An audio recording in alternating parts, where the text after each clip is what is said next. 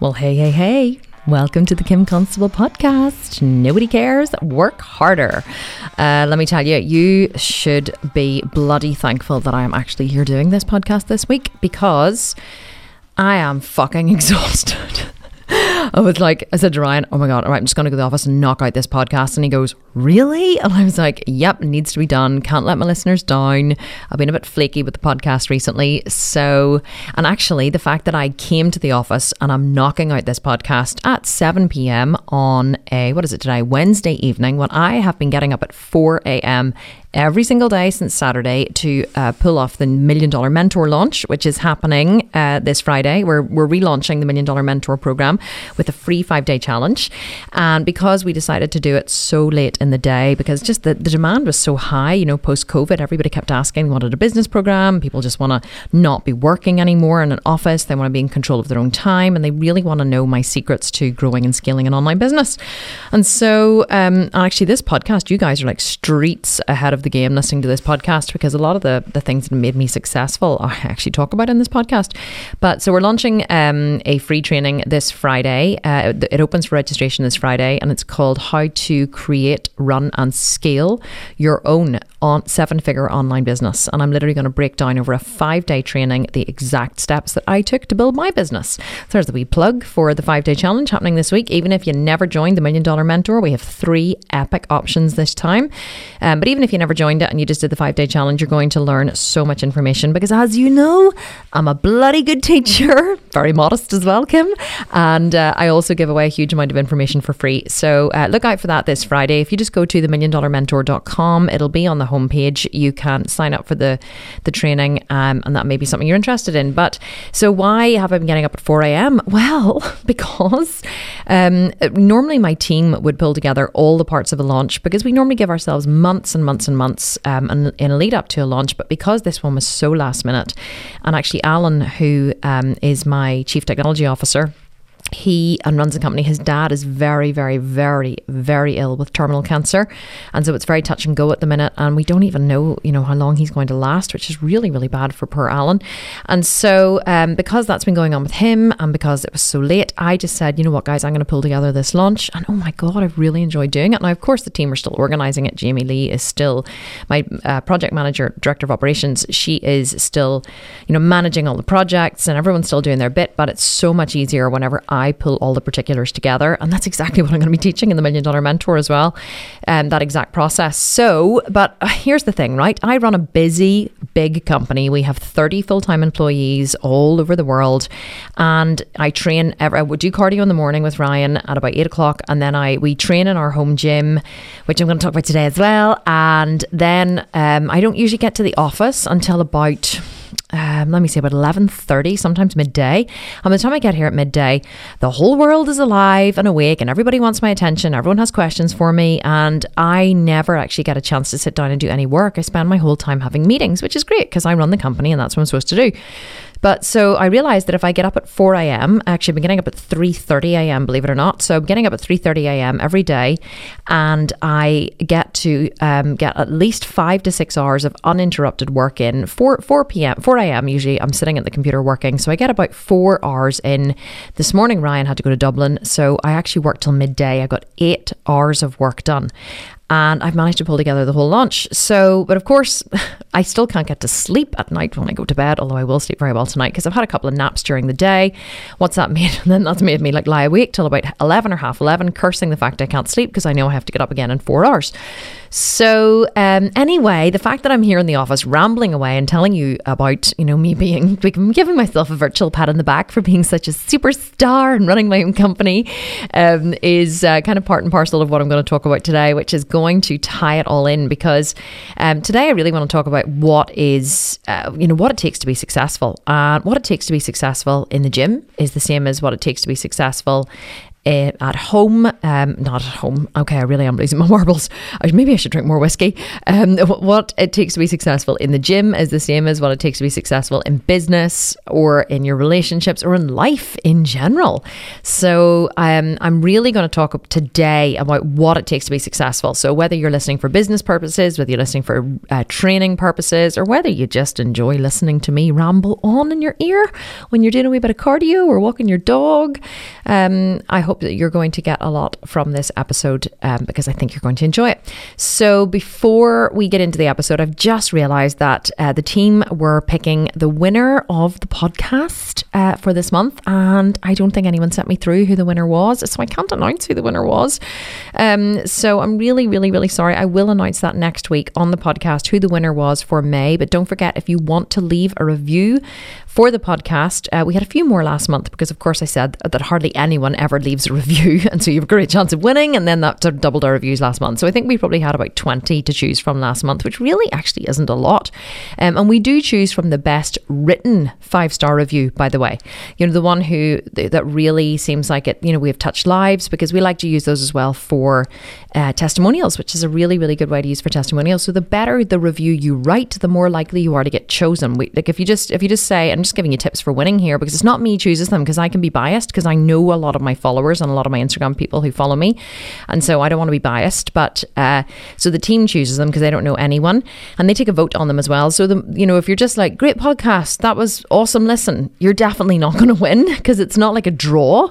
It's whoever writes the most heartfelt review gets, or the funniest or the quirkiest or whatever, gets the program or wins the program. So if you want to leave a review anywhere you listen to this, it's preferable for me if it's on iTunes. Take a screenshot of it before you post it, because you don't know where it disappears to once you posted it, and send it to me on Instagram at The Sculpted Vegan, and you could be with the chance of winning any of our Sculpted Vegan programs. Okay, so what does it take to be successful? Sometimes I find it hard to plan these episodes, and I kind of think, what am I going to say? What am I going to talk about? And then, of course, it always flows because I'm a real blabbermouth and I can just chat for hours about the biggest pile of shite. So today, though, it's not one of those days. Today, even though I'm exhausted. Do you ever get whenever I'm not exhausted, actually, you know what? I feel on top of the world. I feel so purposeful. I have so much adrenaline. I feel like everything's flowing at the minute. And do you ever get like the harder you work, the easier it becomes? And definitely that's how I'm feeling at the minute. So this podcast episode really, really, really flowed for me. And I really want to break down, what does it take to be successful in the gym, or what does it take to be successful in business? Those are the two areas I've enjoyed. Well, actually, you know what? That's not true. I also have, in love and relationships, I have the most phenomenal relationship with my husband, Ryan, because excuse me, I just burped because we have worked so hard at our relationship. But today, okay, so how are we going to start? Well, let me tell you a story first. So last week, Brian and I went away to London. So I like to take my family away on vacations. Now that I'm filthy rich, I just love to spoil people, because that is part of the reason why I wanted to be really, really, really rich, was so I can buy people really nice stuff. So we like to take my family away on vacation. And because London had opened up, and even Belfast hadn't opened up yet, we've been on lockdown since Christmas.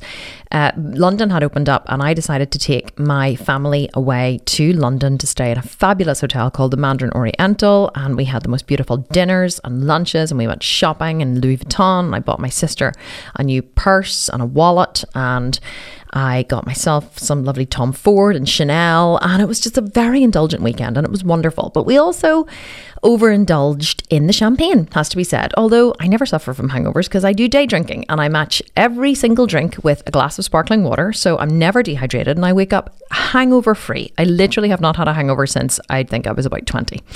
So anyway, we got back from London, and we trained in London in the hotel gym on the Sunday morning, because we like to train chest and triceps in the hotel gym. And then we came home, and it was Monday morning, and I really did not feel like training legs. Normally we train legs on a Tuesday and we have Monday off. So I wasn't really wasn't really primed for training legs because I had, you know, quite a few drinks on the weekend, and then we got back quite late on Sunday, and I just, you know, my headspace just wasn't in it. And you know, like some days you're really, really pumped to train in the gym, and then other days it just takes a wee bit more of a mental effort. So that's how it felt on Monday. My body felt fine. We walked in the morning. I had energy, but I just felt like my head wasn't in it. So anyway, Ryan came down. He says, right, we're training legs. This is after breakfast. And I was like, oh, fuck, are we training legs? And he goes, yeah, come on, I'm all ready. And I was like, really? And he goes, well, you don't have to. I can just go on ahead and train. And that's very much Ryan, right? It's very much a man thing. I was like, no, you're not going to go and train without me. Don't be daft. And I said, okay, that's fine, we'll train. So anyway, dragged my sorry ass into the gym. And I thought, I know once I get going, I'll be fine, because that is what happens. You know, you never want to train. And then once you get in there and you get going, you're fine. You always say the hardest part of going to the gym is actually getting there. So I went into the gym. We did our first set of leg extensions. And I, you know, maxed out, went to full stack and leg extensions, worked really, really hard. And then it was into squats. And I've been pushing up in my free bar squat weight because I don't have my Smith machine in my new gym yet. We converted our garage into a gym, in a beautiful, fully equipped gym. It's absolutely fucking epic. Like, it cost me... What it cost me? $75,000, not even joking. So it's an absolutely phenomenal space. And but I haven't got my Smith machine yet. So we were doing free bar squats. So anyway, I loaded up the bar, did, you know, one set of squats, two sets of squats, did my third set of squats. And I think I don't know what I was doing. I wasn't doing that heavy. I think I did 40, 60, 80, no, maybe a bit more. I think I did 60, 80, 90 or 60, 80, 100, 60 kilos, 80 kilos, 100 kilos. And then I was going for 120 from a top set. And Ryan said, what weight do you want on? And I said, I don't know. I was like, I just didn't know if I was feeling the 120. I said, I don't know, maybe, I said, actually, just throw the 120 on, because that's what I've been squatting. So I said, just throw the 120 on. Ryan goes, okay, yeah. And so he's standing there waiting for me to decide, right? And I was like, I don't know, what do you think? And he was like, it's your weight, Kim. I'm not deciding for you. So I was like, oh, okay. I said, okay, just throw the 120 on. So we put the 120 on. Now, what I really wanted him to say was, go for the 120. I've got you. That's all I wanted, right? Because that's what Mark would have said. Mark would have said, sure, what's the worst that can happen? Mark would drop the fucking bar. No, you're all right. Sure, I've got you. You're not going to drop it. You're totally okay. Come on, you'll be fine. 6 reps. Just 6 reps and you'll be grand. Mark, whenever I'm not feeling strong, Mark will be my strength, right? And that's just the way I train. So I got onto the bar and I was just like, oh, my head wasn't in it, but I was like, come on. I was like, give myself a few, like, you know, groils and whatever. And I thought, right, go, Kim. So anyway, Ryan stood in behind me to spot me, and I inhaled, sucked up my smoothie through my straw using my vagina, pulled my navel to my spine, locked on my TVA and my transverse abdominis, and I lowered, and I was like, oh, I just wasn't really feeling, I thought, I don't want to go to full depth, because what if Ryan doesn't? What if I have like a failure point at the bottom and it goes into my back? I'm always afraid of hurting my back in free bar squats. And I went to parallel, but not below parallel, and went back up. And then I went to parallel again, and then went back up again. So Ryan is behind me, silently spotting me. So I go to 4 reps and I think, fuck, this is hard. So then I went to 5 and I pushed up. He's still not spotting me. He has his hands on my shoulders, but he doesn't need to give me any assistance. So then on the 6th rep, I went down, and he felt I had a wee sticking point at the bottom. So he kind of just pulled my shoulders back a little. So not lifting me up, just pulled my shoulders back to, and then I pushed all the way up, and I was like, oh, and I went, oh my God, I'm not feeling it today. And Ryan's still silent behind me. And I went, okay, 2 more reps. And Ryan's still standing silently behind me. And I went, no, do you know what? I can't do it. But I said, I can't do it. And I racked the bar. And so Ryan steps away from me and sits down without saying a word. Okay. Now this is very Ryan. Ryan's not angry or punishing. He's not whatever. Ryan just trains very, very differently to me. And so anyway, I racked the bar, and then, you know, we started unloading the weights, and I thought to myself, oh my God, I'm going to cry. And I suddenly felt like the tears pricking the backs of my eyes. And I was like, I'm going to cry. And then, and so Ryan said to me, he goes, don't do deadlifts if you're not feeling it today. And I was like, no, I'm fine. And I was trying not to cry, because I didn't want to be a fucking crybaby in the gym, right? I didn't want him to go, oh, sweetie, what's wrong? And then we were like, I just feel so sad today. Like, no, really? It's not fucking all about me. This is his training session too. So not that I'm afraid of crying. I'm not. I was just like, I didn't want I didn't want to make an issue out of it because it was my issue. So I started taking the weights off, and he took the weights off, and then he goes to me, "Are you sure?" He said, "You want to do deadlifts?" I said, "No, I'm fine, don't worry." And he was like, "What's wrong?" And I was like, "Nothing." And he was like, "Kim, what's wrong?" And I was like, "Nothing, please." I said, "I'm totally okay, Ryan." I said, "Just give me a moment. I'm fine. I'll be fine." So then he comes over to me and he puts his hand on me, on my arm to hug me. And I went, no, don't hug me. Don't hug me. You'll just make me cry. And he went, "What are you crying for?" And then, of course, I burst into tears. Like, I don't know. I was just feeling like I just can't even describe it. Of course, I started wailing in the middle of the gym. And he's like looking at me completely bewildered. Like, "What the fuck are you crying for?" It's like, "I just don't know. It's just like, I just really..." And I started trying to explain to him, right, what was wrong. I was like, really? I was like, and I just was like, why am I crying? But really what I wanted to shout at him was, "I'm crying because you're not fucking there to support me. I need you there to support me whenever I need to be supported." I was struggling. I was emotionally struggling. And what I needed to fucking hear from you was, "I got you. I'm here for you, babe. You don't need to worry. Come on, you've got two more. And you know why you've got two more? Because I'm right here with you." That's what I needed to hear. I needed him to be emotionally strong for me whenever I couldn't be emotionally strong for myself. But he couldn't even try that on, right? Why could he not try that on?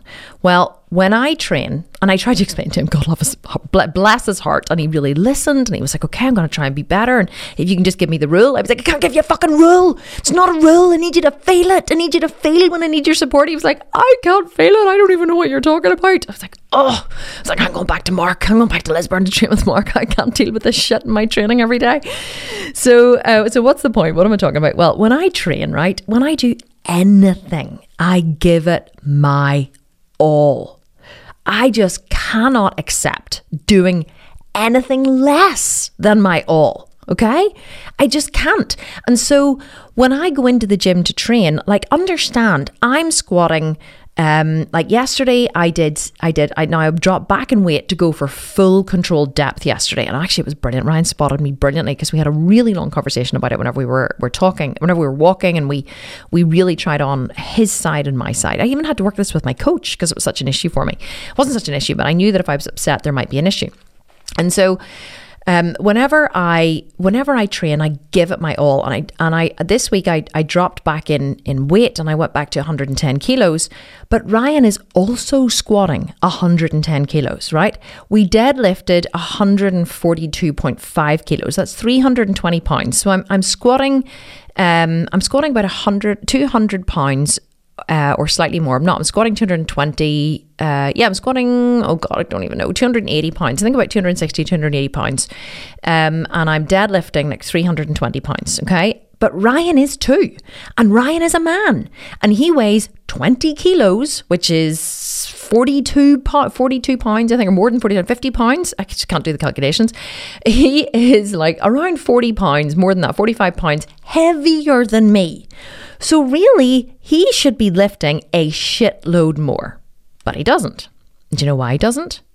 Oh, because he has a niggle in his hamstring, and because he has no cruciate ligament in his knee and he doesn't want to damage it, and actually the last time that he went quite heavy in the incline hack squat, he damaged his hip and he had to get an arthroscopy. And I'm not saying these are not valid excuses, because they are, but I really hope Ryan never listens to this podcast. So actually it's not true, because I've said this to him loads of times. There's a part of me, no, there's not a part of me anything. Okay, what am I trying to say without being dishonourable to my husband? I believe that Ryan holds back. Okay, and I don't believe that he holds back because of injury. I believe that he holds back in life because that's the kind of person that he is. And it's not a criticism, and I adore my husband. But because I'm the kind of person who gives it my all, I give my all to everything that I do, it's so hard for me to train with somebody who doesn't do that. Now, whenever I trained with Mark Getty is a monster. Like, he's a freaking mass monster. He has more muscle than any man I've ever seen in my life before. But Mark is that way because he's very like me. We're both the star sign Aries. Mark is if I'm going to train, I'm going to leave my soul on the gym floor. I'm going to crawl out of the gym, vomiting, spitting, sweating on my hands and knees, knowing that I gave my all to that workout. And that's the way I like to train. So the reason why I'm squatting, I mean, Ryan's weights, not even squatting, right? Even in lat pull downs, in bicep curls, in bench press. You know, Ryan is not in a bench press. I'm bench pressing 60 kilos for 10 reps. He's bench pressing 80 kilos for 10 reps. So he's not even benching that much more than me in a bench. And I am, 20 kilos lighter than him. And it's not that he's not capable of more. It's that Ryan believes that if you push yourself a little bit and then a little bit more and then a little bit more and then a little bit more, you will progress. And it is true, you will progress, but you'll progress at a snail's pace. And so, I am the kind of person that I will go in and I'll say, well, what's the worst thing that can happen? So, I dropped the bar, so I can't get up from the squat. So, I will always go to the very, very, very max that I can go to. I will go way beyond my comfort zone, whether it be in business, in the gym, in my relationships, in my body, anything, because that's the kind of person that I am.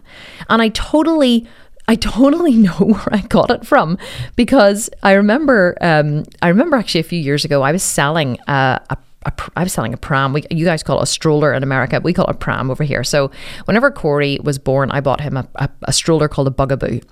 And it was really expensive whenever we first bought it. It was over £1,000 for all the different components. And of course, then it did Kai and it did Maya, and I think it did Jack too. And so therefore, by the time Jack and my kids were, Corey is 16 and Jack is 9. So they're 7 years apart. I had 4 kids in 7 years. So after Jack had finished with it, I decided that I was going to sell it because it was still in really good nick. And so I cleaned it, scrubbed it, washed it, power hosed it. But there were a couple of wee bits and I ordered extra parts for it as well from Bugaboo itself, just to get into really prime condition, because that's the kind of thing I'm going to do. If I'm going to sell something, I know you're always going to be chosen top of the list and you're going to make more money if you really go above and beyond to make the product look perfect or as good as new as possible. And so anyway, but there was a couple of wee bits that just needed fixed on it. I can't even remember what they were. So I said to my dad, who owns a car dealership, and he has a workshop, like a mechanics workshop. And I said to him, if I bring the Bugaboo down, can you just fix these couple of wee bits on it for me? Because we call my dad Mr. Fix It. And so he was like, yeah, of course, no problem. So I brought the Bugaboo down and I said to him, like, you see here, I said, there's one wee bit, I can't even remember what it was, but there's one wee bit here missing, and I wasn't able to get this from Bugaboo, and I know that if I could just, do you have something that could fix this? And he goes, oh, absolutely, I'll make something for that. So Dad's out in his workshop and he's getting this, and he gets this. I know what it was. There was it wasn't even a part of the buggy. It was like above the 2 front wheels, there were these like bits that were sticking up, and I don't know whether you could put like some kind of they were just for decoration, or you could put one of those, what do you call those things that you attach to the buggy that a toddler step with wheels on it? I don't know what it was anyway, but one of them was missing and it just made it look slightly unsightly. So Dad goes, I know how I can fix that. So Dad goes and gets the handle of a broom, okay? And he gets out a saw and he saws off a piece of the handle of a broom, and then he takes it to this angle grinder and he's like grinding it down so it's the exact proportion of the other one. And I was like, oh, well, this is a little more than I expected. It's a little bit above and beyond. So Dad grinds it all down and makes it and measures it. And I was like, Dad, I think, I don't think you need to go to this effort. He's like, no. If you're going to do it, you have to do it right. So Dad's grinding it and sawing it and doing this. And then he fixes it and whatever. And all of this little piece of a broom handle, right? So then he gets glue. This like, no, it needs to be a really strong glue. No, but actually that's going to need a screw in it, because that would come out. And if you knocked that against something, that would come off. God forbid something that Dad had fixed on the Bugaboo would come off in the future if someone knocked into it. He is not Mr. Half a Job. He is, if you're gonna do a job, you do it fucking right. So he took him about, I am sure, an hour and a half to 2 hours. I'm not even joking. Right, to grind and fix. And then he got out some kind of paint and he matched the black paint to the paint of the thing, and he painted it, and then he dried it, and then he buffed it a wee bit to make it look the same, and then he fixed it on, and he screwed it, and then he fixed the other wee bit of it, and then and then I'm going to touch up those wee bits here, and he got out this polish and he polished and touched up all these wee bits. Well, let me tell you, see, whenever the Bugaboo was finished, it was as good as new. It looked absolutely amazing. To the naked eye, you wouldn't even know the changes that he made.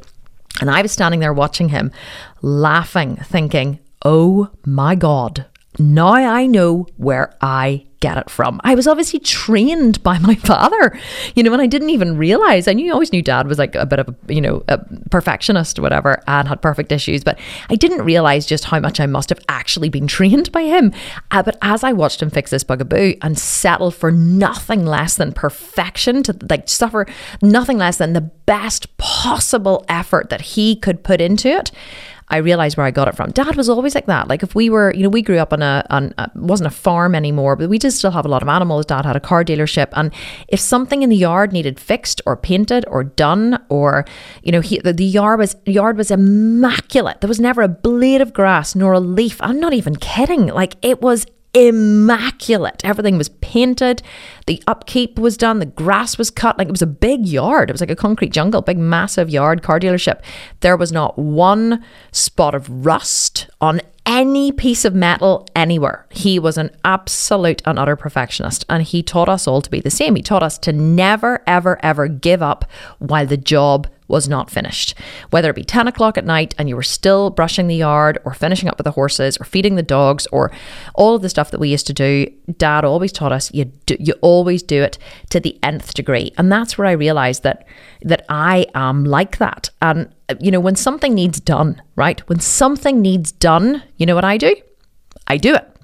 I don't wait to do it. I don't write it on my list for the future.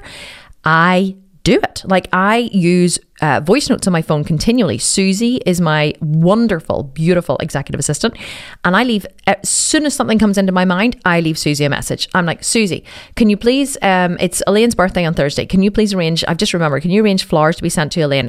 There's something else, but I can't remember what it was. And then I go, oh, right, okay. Remember what it was. Can you please arrange for blah, blah, blah, blah. And I just, you know, anything that I need to be arranged by Susie, I just voice note it off to her immediately and it gets done. Now, before, you're probably going, oh, well, that's all very well for you, but we don't all have assistants to do all of our shit for us. Well, listen, totally get it, but I didn't have a fucking assistant a few years ago either, and I was still this way. But the reason why I'm hyper efficient now and get so much shit done, there's a lot of swearing in this podcast today, isn't there? But the reason why I get so much done is because I have this trait. And so whenever I used to do the things myself, I got loads and loads of things done. Now that I have a full team of people to do them for me, I get even more done. But it's not the team that causes me to get a lot done. It's me as a person. I'm the kind of person who does a lot of shit that needs done. Do you know what Ryan does whenever something needs done? This seems like I'm slagging Ryan off here, and I'm not. I'm just using it as a comparison because we, you know, they always say opposites attract and we're very different people. When something needs done, do you know what Ryan does? He waits and he thinks about it and he assesses it and he considers it and he says to himself, yep, definitely must do that. And he writes it on his to-do list, but never really gets done. And case in point, we needed a new cistern for our toilet. Our house is 100 years old. I'm sure the toilet is also 100 years old. The cistern stopped flushing. It's one of those really old English cisterns, you know, that's up really high on the wall and has like a big long pipe coming out of it, and it's got a big massive flush. Whenever you flush it, there's no efficiency of water in our house. It's and the water comes in and flushes it away. Well, the cistern stopped working, and because Ryan is the man of the house, and because I am now working full time and earning all the money, I have decided that Ryan needs to do a little bit more. And it's not that he is unwilling to do things, it's just that he doesn't do them fast enough for me. So I said to Ryan, you are the man of the house. Would you be willing to take care of the toilet problem? And he goes, oh yeah, sure, no problem at all. Yeah, I'll do that. So the next week I said to him, well, Ryan, have you fixed the toilet yet? Oh yes, that's right. You know, I must do that. So next week, Ryan, what about the toilet? Is anything happening with the toilet? Oh yes. I was looking at cisterns online. I said, don't look, Ryan, just choose one. Doesn't fucking matter what it looks like. Just choose a cistern. Oh, right. Okay, I'll do one. Week later, Ryan, what about the cistern? Oh yes, right, I must get to do that. Week later, Ryan, is the toilet fixed? Oh no, I have chosen a cistern. I just need to go to the Boucher Road and pick it up. Okay, next week, Ryan, what about the cistern? Oh yes, no, we need to go to the Boucher Road next week. Ryan, have you got... I swear to God, this went on. Do you know how long it took for our downstairs toilet to be fixed? 8 months. People kept coming into our house and going, my mum would come in and go, have you still not got that toilet fixed? And I would look at Ryan and go, are you fucking serious? But here's the thing, I refused to fix it. I could have had that toilet fixed, a plumber booked, the toilet fixed in 4 days. Right? Literally 4 days. And it took Ryan 8 months to fix that toilet. And almost nearly caused a divorce in our house. We actually got to a point one day where I was like, we need to have a serious talk about our relationship because I'm not happy anymore. Because I was like, I cannot live this way. I cannot live with this type of apathy. Like it's just not how I'm built, but I also can't do everything. I need you to do something.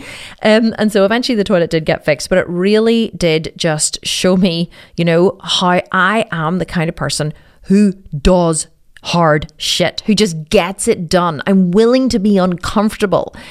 Now, here's the thing about my husband. Ryan is not willing to be uncomfortable. He prefers to not risk being uncomfortable. Because success is important to him, but being comfortable is more important to him. So when we're training in the gym, Ryan will go to the edge of his comfort zone. Sometimes he'll push a little bit past into failure. He'll say, no, how you build muscle, how I've decided is the best way for me to build muscle is keep perfect form the whole way through and just fail on the last rep or fail on the last 2 reps. But Ryan and I have very, very different views of failure. Like whenever I'm failing, I'm like, like anyone who watched my Instagram story yesterday, I pulled a deadlift. It was 142.5 kilos. It was my heaviest deadlift I've ever pulled because I swore I would never deadlift again. But now here I am enjoying it. And I screamed the whole way to the top. I was not letting that deadlift stay on the floor. And oh my God, at the top, I was like, fuck. And I was like, right, let's go. And I pulled it for 5 reps. I probably could have done another one, but I was happy with the 5. And so I will literally willingly go into discomfort in every single situation in life. I do not avoid discomfort. I am not a comfort avoider. I am a discomfort seeker. But most people, and I would say 80% of the world is like this, most people are discomfort avoiders, which means that they will get a little bit uncomfortable. Just a little bit uncomfortable. I see this all the time with people starting and growing online businesses. They'll say to me, oh my God, right, what do you need to do to be successful? And I'll say, well, here are your numbers. You will sell 2% of registrations, which means if you have a 997 product, you're going to sell 2% of registrations, which means that if you register 1,000 people, you're going to make 20 sales, right? You're going to make $20,000. So you can spend $10,000 comfortably on ads to get those 1,000 people to make $20,000 because then you've got a $10,000 profit. And they go, $10,000 on ads? And I go, yep. And they go, oh, but I don't have that kind of money. And I'm like, I know, but 2%, you'll always sell 2%. If you do everything correctly, like I've told you, you'll sell 2%. And they go, I said, so you're making $20,000 anyway. So you're still in profit. And then you use that money to reinvest and grow. And they go, oh, okay, right, okay. So then I say to them, oh, how was your launch? And they go, it wasn't really very good. I only had 2 people sign up. I'm like, only 2? And I say, how many people did you have register for your challenge? Well, only like 100. I'm like, oh, well, why do you only get 100? Oh, because I was afraid to spend that money on Facebook ads. And so, and I said, well, how much did you spend? Oh, just under 1,000. I'm like, okay, so you did really well. You spent £1,000. You got 1,000, or you got 100 registrants. That's normal. And you sold 2%. So you sold 2. So exactly what I told you was true. You sold 2%. Had you spent 10,000, you would have got 20,000, you would have got 2,000 registrants or whatever the numbers were, and you would have sold far more. But people don't want to risk, okay? They push to, like, oh, what would I be comfortable spending on Facebook ads? And they go, oh, 1,000 is all I'm comfortable spending. You know what I did whenever I ran my first launch? I said to myself, how much can I afford to lose? I didn't have any money, but I was like, how much can I afford to put on a credit card to fund this launch and still be able to pay it back, even if I didn't make a penny? And I knew that it would take me a long time to pay it back, but I was like, how much can I afford to spend? I realized I could afford to spend $14,000, which was about £10,000, $14,000. And so that's how I made my decision. It wasn't what feels comfortable for me, because what felt comfortable to me whenever I was doing my first launch was zero, fucking nothing. I was terrified. But I spent £10,000. I made $52,000. So I spent $14,000 and I made $52,000. And so my hypothesis was correct, because I had run the numbers. I'd done the math. I know that sales is just a game of math. And I knew that I would do anything that it took to sell in those webinars. And I made $52,000. So, and I'm not saying that you shouldn't be cautious with money, you should, but what I'm saying is possibly your cautiousness is the thing that's holding you back from being successful, whether that is in business or whether that is in life. And you can train yourself to be this way. You really can train yourself to be this way. And if you take a risk and now suddenly you're hyperventilating, well, just be present with yourself and be like, oh my God, I'm fucking hyperventilating. I take risks in business all the time. But I guess for me, what I have is I have this inbuilt determination, this inbuilt belief in myself that I can get myself out of sticky situations. But do you know why I believe I can get myself out of sticky situations? Because I've gotten myself out of some fucking seriously sticky situations in the past. So I have a lot of data. I've gotten myself out of being arrested, out of doing drugs, out of fucking like all kinds of crazy shit my parents didn't know that I was getting up to when I was a teenager. I got myself out of all kinds of crazy shit whenever I started my business, whenever I started bodybuilding. I've taken risks with my training.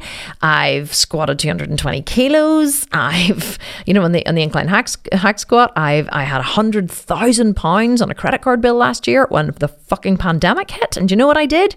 I said, you will not hold me down. And I went on to have the best financial year I've ever had in the business. We made nearly $5 million in revenue in the middle of a global pandemic. Were we all exhausted? Yes. But did we go down in flames? No. Why didn't we go down in flames? Because I am not the kind of person who will allow myself to fail. And that is the attitude that you need to have if you are to be successful in the gym or if you are to be successful in the business. Because the kind of person you are or the kind of person you train yourself to be will determine the level of success that you have. If you just go a little bit out of your comfort zone and then a little bit more and then a little bit more and then a little bit more, you will never ever see any kind of measurable success. You may die or retire before you ever see $1 million or you ever see, melon crushing thighs or the spectacular body that you have dreamed of. If you're in your 50s listening to this and you are just going a little bit more and a little bit more and a little bit more, sister, you ain't ever getting fucking shredded before you're like in your grave. You're really not getting jacked, especially if you're in your 50s, right? It's going to take you far too long. It took me 5 years to get completely jacked. And I've just described you the kind of person I am. I leave my soul on the floor. If you only put in a quarter of the effort I'm putting in, you're going to get a quarter of the results. You know what 5 is a quarter of? 20. You're going to be in your 70s by the time you see my kind of success, because most people will never ever do what I do in the gym or in business. And you know who I recognized has this trait actually? My son Kai, who is really my nemesis. I've talked about him on this podcast before. I adore him, but holy shit, he has been a difficult, individuating teenager up until about the age of 14. But something happened recently, and here's what happened, right? Kai decided to go back to school. And all of my kids, I have to be honest, I really did feel like a bit of a failure as a mother. I was like, I really feel like I failed my child that he wants to go to school. No, I'm only joking. I really didn't. But I was a bit disgusted. I was like, really? This is what I'm going to have to fucking do homework and shit with, and pick you up. I'm far too busy to be picking you up and dropping you off from school. And he was like, no, it's fine. I'll walk. And no, it's fine. I'll figure it out. And I said, no, of course, son, if you want to go to school. It was actually me suggested it. Actually, I'm kind of saying all this in jest. I didn't really want him to go to school because it's inconvenient. And I don't really believe school teaches you anything worthwhile. But he wanted to go, and he wanted to go and, make more friends and be more sociable. And he has decided that learning is beneficial to him, even the kind of learning they do in school. And he wanted to go. So I'm here to support whatever it is my children want to do. So off he went to school. Now, what I have realized about Kai is he is so like me. He has all the traits that I have. He is disciplined and persistent, and he is absolutely OCD. And here's what happened. He only started school 2 weeks ago. 2 weeks ago at the time of this recording. And within 2 weeks, his teacher told me that he is at the same level in mathematics as the rest of his class. And Kai has never taken a mathematics lesson in his entire life. The headmaster called to have a chat with me, as they do, after the first couple of weeks. How's Kai settling in? Is he enjoying it? Whatever. And he said to me, has he ever had a mathematics class? You said he hasn't had any formal schooling. And I said, no, he's never had any formal schooling. And he said, well, he's picked it up exceptionally quickly. And I said, well, he's been very, very persistent in his efforts. And of course, I came home the other night and he was like, can you help me with my homework? And I said, yeah, well, what is it? And he goes, oh, it's fractions. It was adding and subtracting and multiplying fractions. I was like, oh my dear God almighty, I don't even fucking remember what a fraction is, never mind how to subtract it and multiply it and whatever. So I sat down, I said, right, Kai, let's go. Google, teach me how to multiply fractions. So Kai and I sat there from 9 p.m. till 11 p.m., which nearly killed me because I knew I was having to get up at 3:30. So we sat there from 9 till 11 p.m. and Google taught us how to add, subtract, and multiply and divide fractions. And we realized there's really just a formula for each of them. And once you learn the formula, it's really simple. And so we did that. And then he was doing quadratic equations and areas of triangles and all this kind of stuff. We didn't do all that night, but that's what he's been doing since. And Kai has literally, through Google and textbooks or however, mostly through Google, because we call it the University of YouTube. You can learn anything from YouTube. So YouTube and Google have basically taught Kai high school math in under 2 weeks. Why? Because he's persistent, he's disciplined, he's determined, and he wants it. He sees the benefit of it and how it's going to help him, and he wants it. And he's been staying up every night studying until 11 or midnight. We have no bedtimes in our house. Our children always choose when they go to bed and when they get up. We've never had arbitrary rules of bedtime. So he stays up to whatever time suits him, 11 or 12. Every morning he is out of bed. I hear his alarm go off at 7:30 a.m. This morning he got up at 7 a.m. because he had some homework that he wanted to study before he went into school.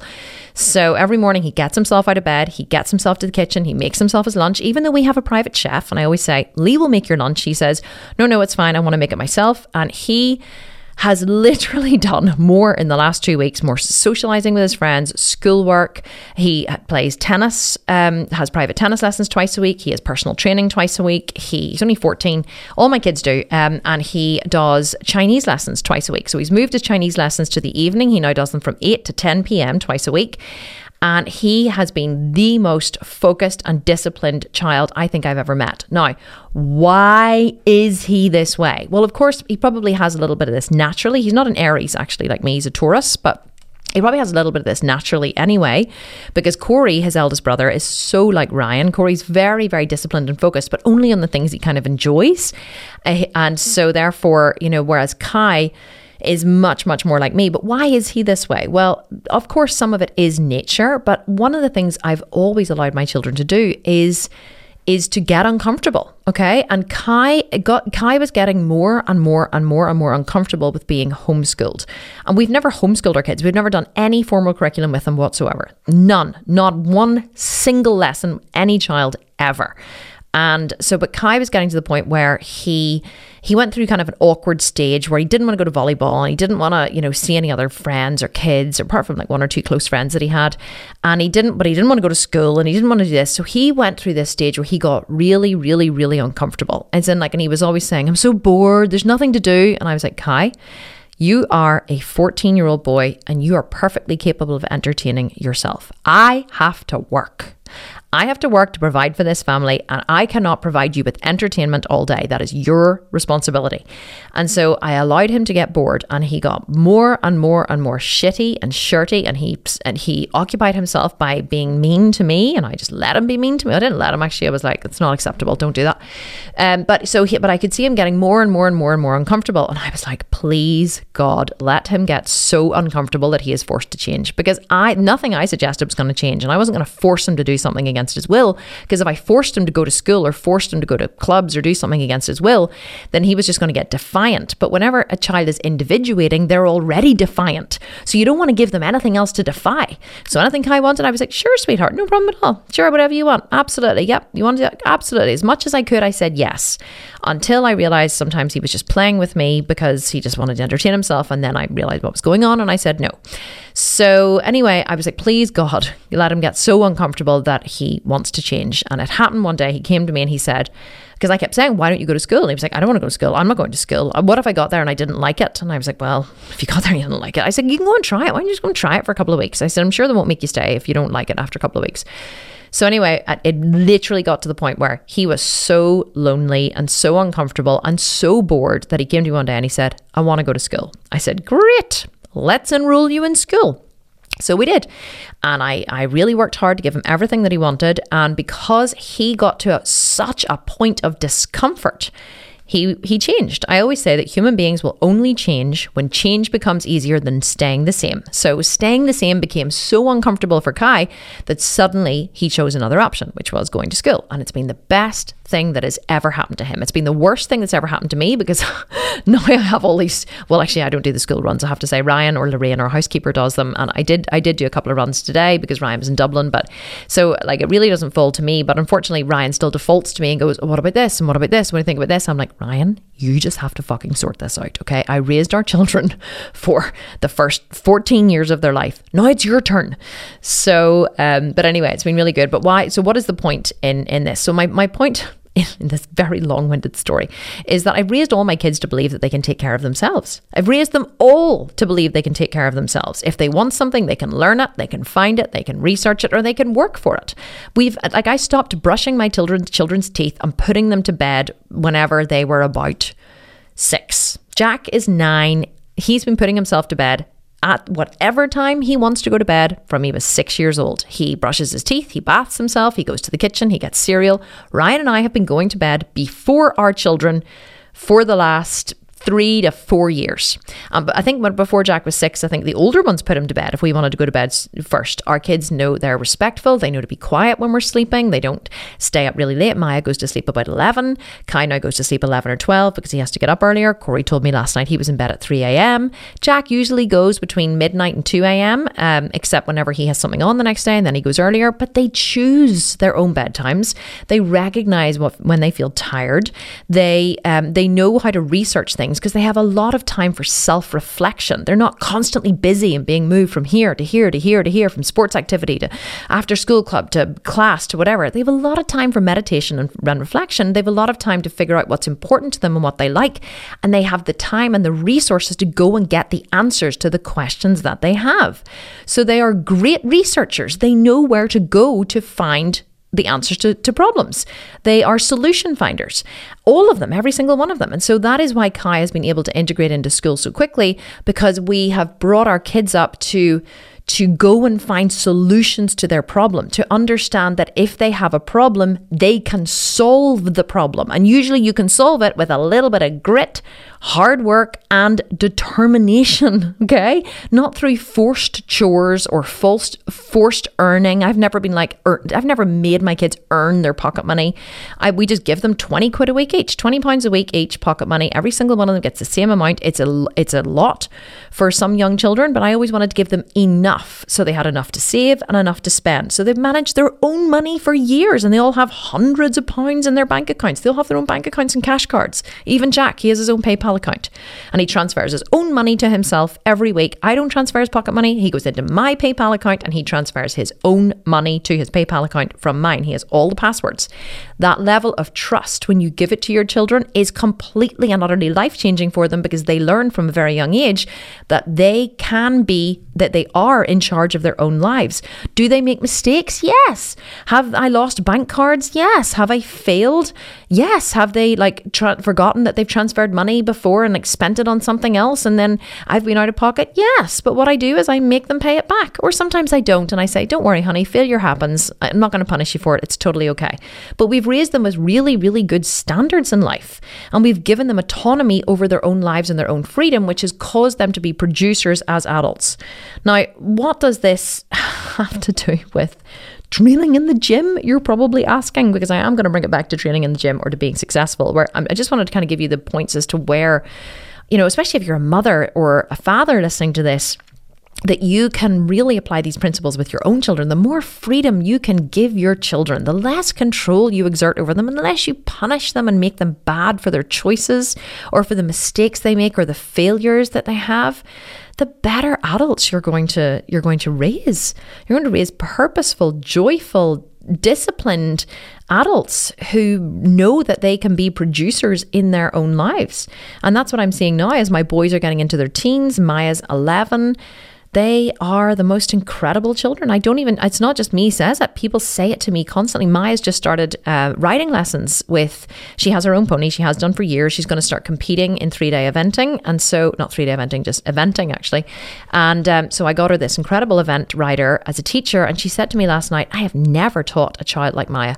And I said, in what way? She said, she really listens. She listens. She's not defiant. She doesn't say, I can't or I won't. She doesn't, try and wrestle with me to have her own way or to get out of doing things. She said, I've never taught a homeschooled child before, and I can tell you the difference is absolutely and utterly palpable. And I said, really? And she said, no, honestly, you have no idea. She said, every child I teach is just difficult. And it's consistent. The behaviors are consistent among them. And I said, well, you're an adult, and homes and school children generally have learned that adults want to get them to do things that they don't want to do. And so they fight for their freedom and their autonomy. They're defiant, or they will push back as a default because they're constantly told what to do by their parents and by their school teachers. And so therefore, children develop this constant pushback as a default because they spend their lives being told what to do. My children have never spent their lives being told what to do, so they're not fearful of adults. And if an adult says, who they have, in a discipline that they want to do, like horse riding, and someone says, jump this, try this, do this, they're not going to say no. They're going to trust the person. Okay, well, I'm trusting that you are going to help me move towards my goal. And I don't think that you're putting me in danger, so I'm going to give it my best shot. And that's what they do, even at 11 years old. So, and I know that you guys love me talking about parenting on the podcast, so I just thought I'd throw a wee bit of that in as well. But here's the thing, right? I didn't actually learn. I want to finish by saying that I don't want you to think that I was always this way. Like, I kind of was always this way, as in, like, I was the kind of person who would be very intensely focused on anything that I took on. So any endeavor or hobby or anything I took on, I never just did it like my dad with the bugaboo. I never just did it a little bit. I would go all in. Like, if I decided I was going to eat a raw food diet, I went all in on the raw food diet. When I got pregnant and I had babies, I decided I was having home births. And if I could have had a husband-assisted home birth with no midwives there, I absolutely would have, but my husband was determined that was not going to happen. So I had midwives at home, but I had home births with my kids. And so whenever I did yoga, I became a yoga teacher. I did Ashtanga yoga. I did I was doing back bends and press handstands and arm balances and all the advanced yoga stuff, because I wasn't just going to do yoga. I was going to do the best yoga to the best of my ability. And so I've always been that way, but I guess one thing I did lack was the consistency to follow through over the long term. And so I remember my aunt saying years ago, it must have stung me, but now I use it as a teaching point now, but she said years ago when I was about 20, she said, oh, Kim, if only you could, I think it was about 24 actually, she said, oh, Kim, if only you could stick at something, you would be very successful. And I was like, well, that's hurtful. But it was true. Like, I was always going hell for leather into some kind of endeavor, and then I would jump sideways, and then I would jump sideways, and then I would try someone else. People do this with my programs, right? With not my programs, with all fitness programs. They go hell for leather into one program, and then they go, I'm a wee bit bored, and so they go to another program. Oh, this keto diet, this is going to be amazing. This is what's going to change my life. I'm finally going to get really thin. And then after a while, keto doesn't really suit me. So then they change again. Oh no, I'm doing acupuncture for weight loss, and this acupuncture is going to be amazing. And then I'm not really seeing the results of acupuncture, so I'm going to go over here. No, I'm doing intermittent fasting. And you get the drift, right? So this is how people do business. This is how they do life. This is how they do fitness. But if you want to transform your levels of success, you have to be willing to take risks, like I was talking about in the beginning, to walk into discomfort, to not only walk into it, to embrace it, to love it, to accept it as the new reality in your journey to success. And you have to be able to stay consistent. You have to be able to be consistently uncomfortable. You have to be uncomfortable more than you're comfortable in a 24-hour period. Apart from when I'm sleeping, I am uncomfortable more than I'm comfortable. But here's the thing. Being uncomfortable is actually comfortable for me. Doing the hard thing is easy for me. Doing the hard thing is easier for me than doing the easy thing. Does that make sense?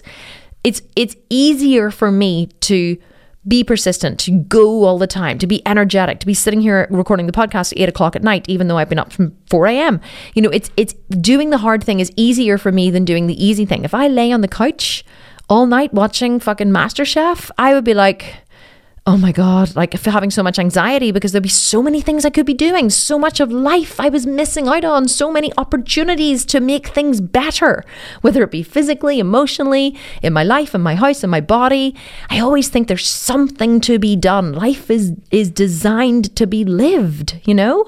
But I wasn't always this way. I was kind of, but I'll tell you what changed for me. I remember whenever I was younger, and like in my teens or in my teens and my late teens and my early 20s, when I left university and I went out into the working world, I always wanted to be rich, right? I always wanted to be rich, but I kind of wanted to be rich and comfortable at the same time. And unless you inherit a lot of money, but I have a friend who's a very, very, very, very wealthy heiress. And let me tell you, she is not happy. So money does not make you happy. But she's miserable in comfort, of course, but it's not that she's not happy. She is happy, but she's certainly not like ecstatic like you would imagine every day having all this money. And so, but I always, interestingly, many people don't believe this whenever I tell them, but I wanted to be rich, but I wanted to be comfortable. And so I thought the best way to be rich but comfortable was just to marry a millionaire, marry a rich man, or to marry at least a man who could work very hard and had a lot of prospects and seemed to be able to make a lot of money. Because I just wanted to be, it's not that I wanted to be comfortable, but I kind of wanted to do the things that I'm doing now. I wanted to have enough money to be able to throw parties for my family every weekend and take them on expensive vacations and buy Louis Vuitton and Chanel and, you know, drop, you know, $100,000 on a vacation to Australia if I wanted to, and fly my whole family first class.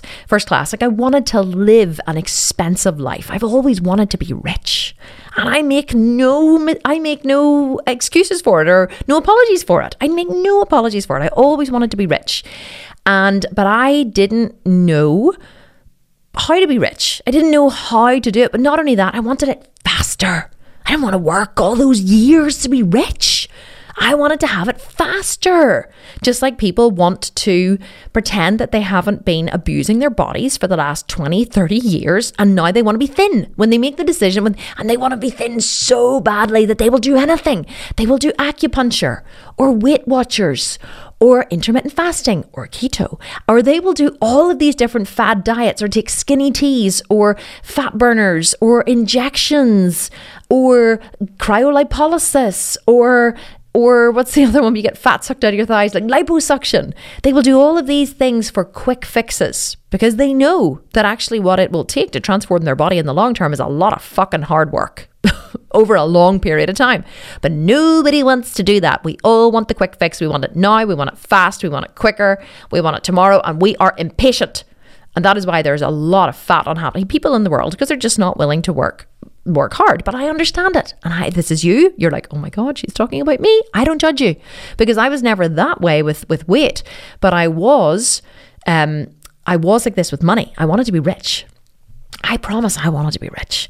But I thought the best way to be rich was just to marry a rich man. And so I dated a lot of very rich men who were knobs, and I never wanted to marry any of them. And I realized that I really just could not marry for money. I had to marry for love. And so then I met Ryan, who was an ex-famous rugby player who had his own company, who had a lot of prospects. And I just fell head over heels in love with him. And so I was willing to compromise being super rich for a man with a very hot body who I absolutely loved and love even more this day. And so, but I always wanted to marry a rich man because I just kind of wanted to live a really nice life. I wanted to be a stay-at-home mom, and I wanted to meet the girls for coffee and, you know, and go on girls' trips and nice family holidays and stay in nice hotels. I actually really wanted to be lazy, I guess. And I wanted to be like a wag, like a wealthy stay-at-home mum. And no, there's nothing wrong with that, by the way, but that is what I wanted. And so anyway, so years and years and years, I had this dream that one day a man would say to me, sweetheart, I never want you to return to work. I just want to take care of you. And then Ryan, one day, we were driving in the car and he said those magical words to me. I was pregnant with Corey. Unexpectedly, I got pregnant after 2 weeks. Trapped him. And so, sham marriage. We were traveling in the car and I was pregnant with Corey, and I can't remember, I was talking about something and Ryan said, Kim, I don't care if you never go back to work, because I was talking about when I go back to work, and I was like, really? The magic words. He said the magic words. And I went, really? And he goes, yeah, he goes like, my mum was always at home. He said, I would love for you to stay at home and raise our children. And I would love nothing more than that. And I was like, oh my God, you're like the best thing that's ever happened to me. I can't believe that someone would ever say that to me. Like, I really thought that this was just like the best thing that had ever happened to me ever in the world. And I was so grateful. And so I marched joyously into being a stay-at-home mom, and we kept having babies and babies and more babies, and Ryan's company grew and he made some really good financial decisions. But Ryan does finances like Ryan does the gym.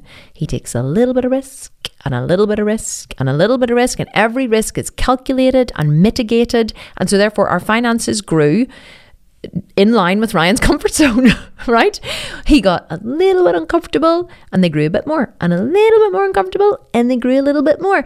But after, I think, 10, what age was Corey when Jack was born? I'm trying to think. It was after Jack was born, which was 9 years ago. We were married in 2000. God, I can't remember now. We're married in 2010, I think. But we were together since 2005. We got together at the start of 2005. This is now 2021. So we're together, oh my God, I can't even count. What is that? 16 years? We're together 16 years. So 9 years ago, just after Jack was born, we were together 7 years. And I realized that Ryan was never going to be rich enough for me. Ryan, I realized, was not the kind of person who was going to make a shed load of money, which is what I thought he would do.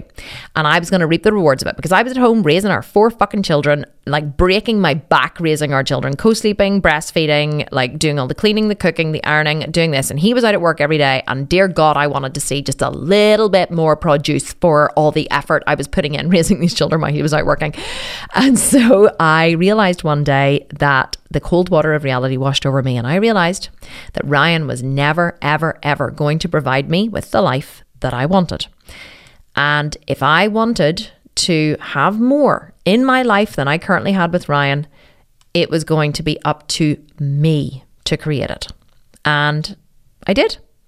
And so I started foraying into the world of online marketing after Jack was born 9 years ago. I was going to write a blog, and then that turned into writing an ebook. And then I did write a blog, and I started a website and started another website, and I watched webinars, and I found out about Pinterest, and I found out about Facebook, and I watched every single free webinar that existed in the world. And I read books, and I hired web designers, and I lost loads of money, and I made a little bit of money, and I lost even more money. And I learned about email marketing and Aweber, and I learned about the back end of websites and WordPress. And I just kept teaching and teaching and teaching and teaching myself, thinking that at least I'm moving forward. And I knew if I just kept searching, one day I would find the idea. And what I didn't realize was all of that work I did to learn about internet marketing, which never made me any money in itself.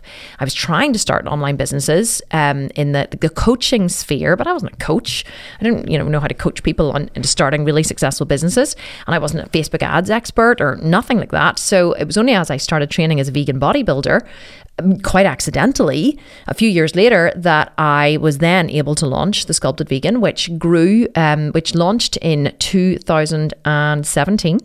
And within its first, so 18, 19, 20, 21, it'll be 4 years this October. So at the end of our financial year in 2020, our turnover was nearly 5 million. And I did that in 3.5 years. So in 3.5 years, we went from 0 to a 5 million turnover, and I did it all myself. I didn't borrow any money. I didn't get any, of course I got lots of help from people, but not really, only people that I hired. I grew my Instagram following to 420,000 followers, and I grew a team of 30 people worldwide. And I did all of that while still looking after and raising my children and sculpting my body in the gym. And when I could afford to, I hired help. I hired my housekeeper. And then I hired, Alan, who is my chief technology officer. And then I hired, Jamie. And so the company grew. So I hired people in to help me. And then I hired Lee, our chef. That took a massive pressure off me not having to cook at home. But in the beginning, I did it all myself. And so what is the moral? What is the moral of the story? And what does this have to do with training? Well, what I realized was that, like I said, if I wanted it, I had to build it myself. No one was coming to save me, okay?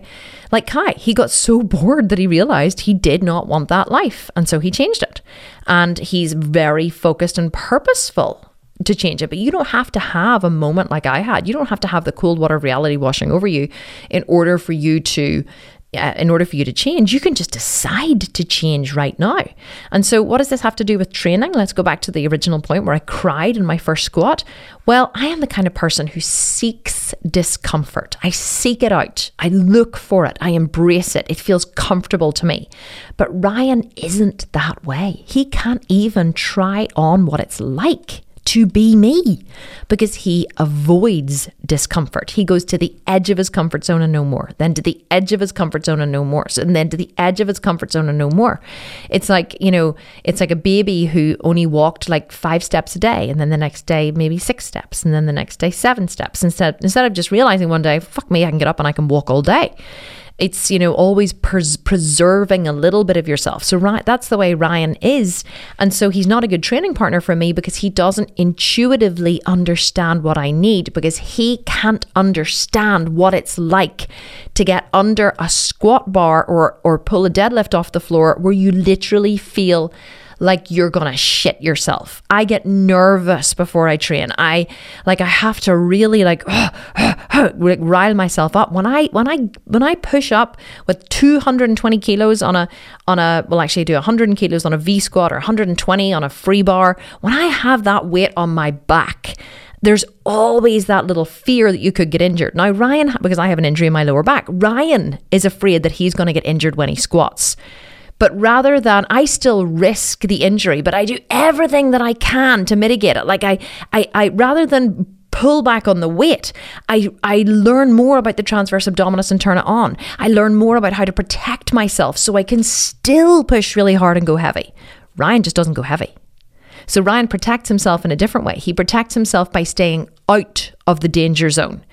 I go into the danger zone, but I put on my helmet, my knee pads, my elbow pads, my fucking beekeeper outfit. Like I will armor myself and go into the danger zone and take that risk. Whereas Ryan does not armor himself because he stays out of the danger zone.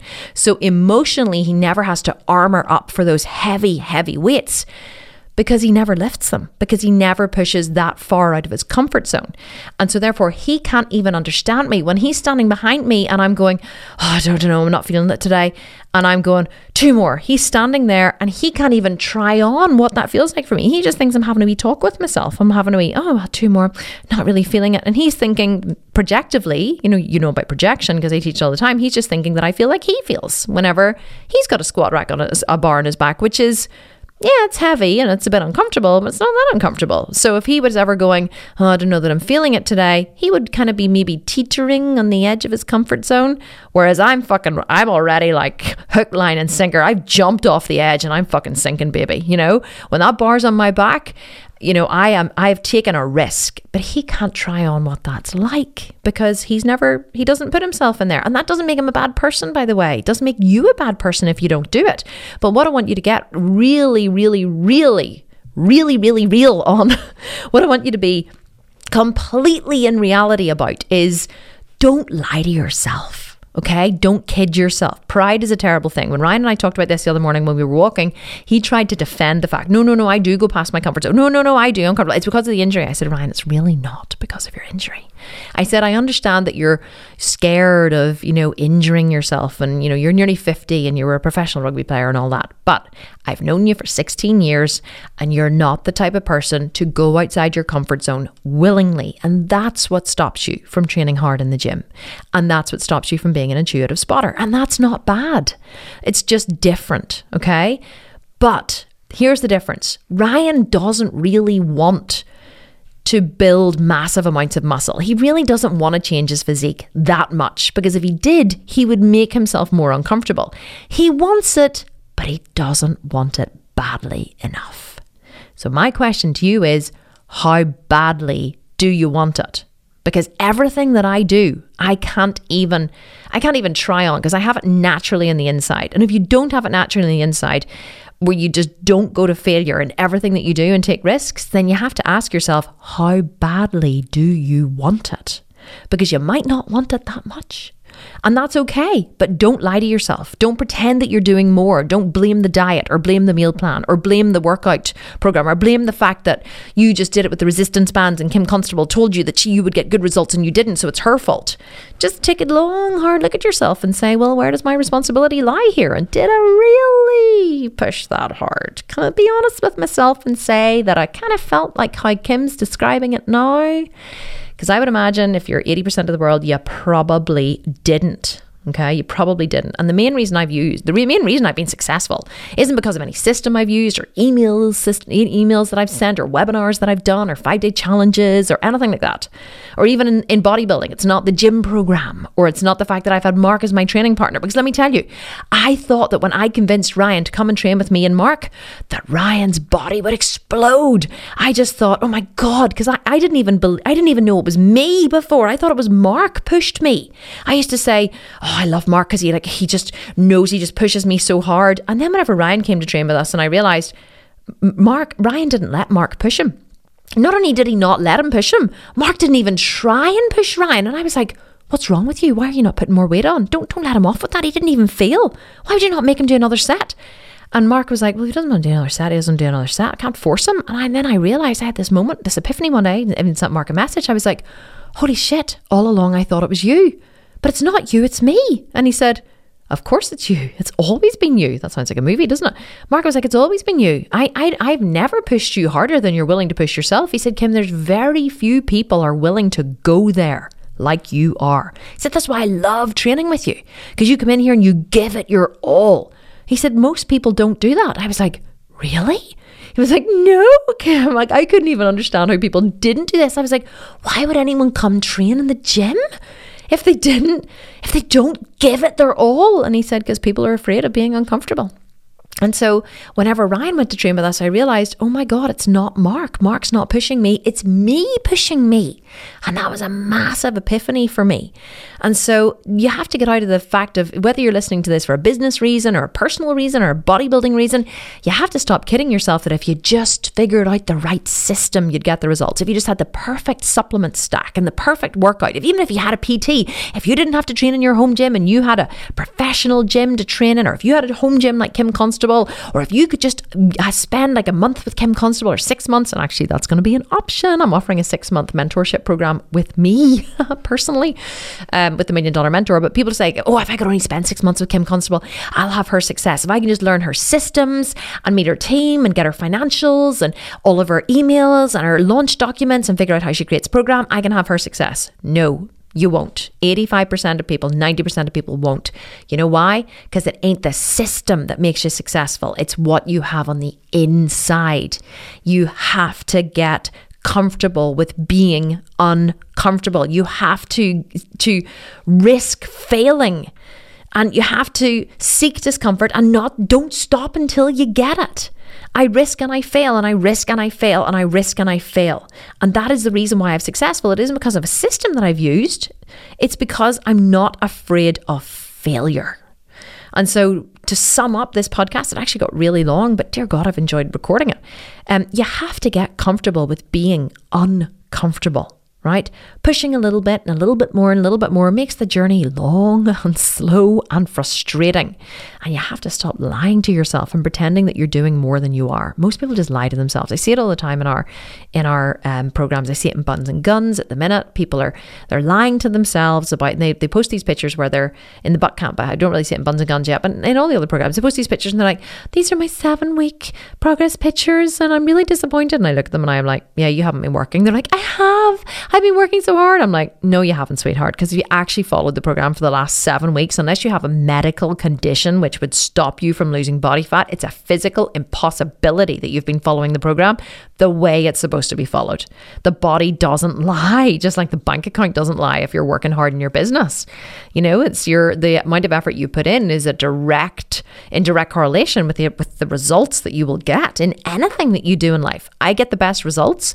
I make millions of dollars. I fucking shop in Louis Vuitton and take my family on $10,000 weekends to London because I'm willing to get up at 4 a.m., 3:30 a.m., whatever, for weeks on end. I'm willing to come to the office and record this podcast because I will not let myself off the hook with recording my weekly podcast because I made a commitment to myself and to you that I would show up. And sometimes I have to choose differently, and I do, and I don't beat myself up for it. Sometimes the podcast didn't get recorded, okay? I had to choose differently, and that's okay.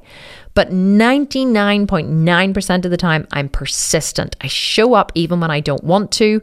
I see the value in what I'm doing, and I don't let myself off the hook. But you have to decide to go there. It's a decision that you have to make, and you have to decide to not only accept it, to embrace it. And when you do, you will enjoy unparalleled levels of success. I promise. I just realized I've been talking for 1 hour and 17 minutes. So hopefully you're still with me and you haven't nodded off, but I'm sure you probably finished your cardio or whatever it is that you were doing for 60 minutes expecting me to stop blabbering on. But hopefully you did enjoy this. Oh my God, I so enjoyed recording this. I love it when I'm all fired up for recording a podcast. And so hopefully you enjoyed it as much as I have enjoyed it. Please, please, please don't forget to leave me a review. Or just, write something really lovely. I love reading the reviews. If you can take a moment, even if you don't want to win a program, if you can take a moment out of your day to write a review and send it to me and tell me what you enjoy about this podcast, because honestly, it gives me life reading your reviews. I love reading them because they get emailed through to me by iTunes every time they're left. So please do leave me a review. I would just love to read what you want from this podcast. And also, we send out, one last thing before I go, we send out a weekly email with the podcast, with the link to the podcast to our list. And last couple of weeks, I asked for people to reply to the emails to tell me what subjects they wanted me to cover on the podcast. So I did this for two reasons. The first one is because I genuinely want to know what you guys want to hear. A lot of menopause requests. All those emails are being sent directly to me. And so a lot of menopause requests, which is really fantastic. And what else? Oh yeah, so what I was going to say was, if you're on our email list and you do get that email with the weekly podcast, I would love for you to reply to the email, because my team is putting all the responses into a spreadsheet, and then I'm going to go through the spreadsheet and we're going to do some kind of data correlation to see what people most want to listen to, and that's going to help us to create our future programs and freebies and all that stuff as well. So it is nice if you send it to me on Instagram. It's even better if you respond to the email. So a heartfelt plea from me: if you enjoy this content, please just take 2 seconds out of your day and do something to give back, which is don't send me an email. I want you to reply to the email. The reason why I want you to reply to that one is because our open rates in Infusionsoft have been hurt really badly recently, because we had a lot of spam traps in our massive email list. We have an enormous email list. And so if you respond to the email, it actually really boosts our delivery content. I don't know, I'm not an expert in it, but it really does boost. If people respond to your emails on your email list, it boosts your delivery rates, your open rates, and more of them are delivered. So don't ask me why they're not delivered. It's really heartbreaking to spend all that time and effort getting people's contacts for your email list to not even have the fucking emails delivered. But anyway, Hotmail and Yahoo and Gmail just hate us. What can I say? Guys, this was awesome. Hope you enjoyed it as much as I enjoyed chatting to you. And I will chat to you next week for another episode of the Kim Constable podcast. Look out for the $1,000,000mentor.com. It'll probably be live tomorrow, which is Thursday. Oh my God, don't even know what date it is today. Let me just check my watch. Thursday, the 4th of June, 2021. No, Thursday, sorry. Start again. Thursday, the 3rd of June, 2021. It should be live by then. If you're listening to this any other time, then it's probably not relevant, but go to the$1,000,000mentor.com to sign up for the free 5-day challenge, which is how to create, run and scale your own 7-figure online business in a 5-day training, completely and utterly free for you. And I hope to see you inside the training, and I will definitely chat to you next week on the podcast. But for now, all that is left to say is adios, and I love you all so much, and thank you so much for listening. Can't wait to chat to you again. Have a wonderful rest of the week wherever you are, and bye for now.